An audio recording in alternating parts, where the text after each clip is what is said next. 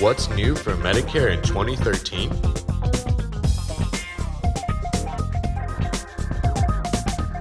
You'll find more help with drug prescriptions, more covered preventative services, changes in Medicare costs, and Medicare fraud protection.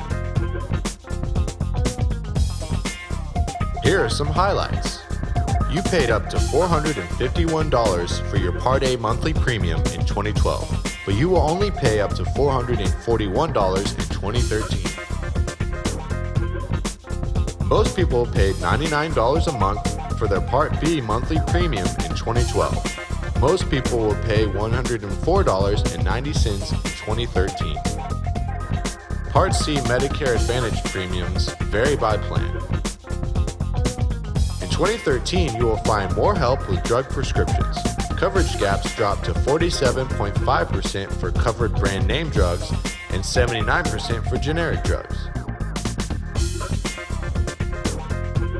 For more information and free quotes, please call 1-800-MEDIGAP. Thanks for watching.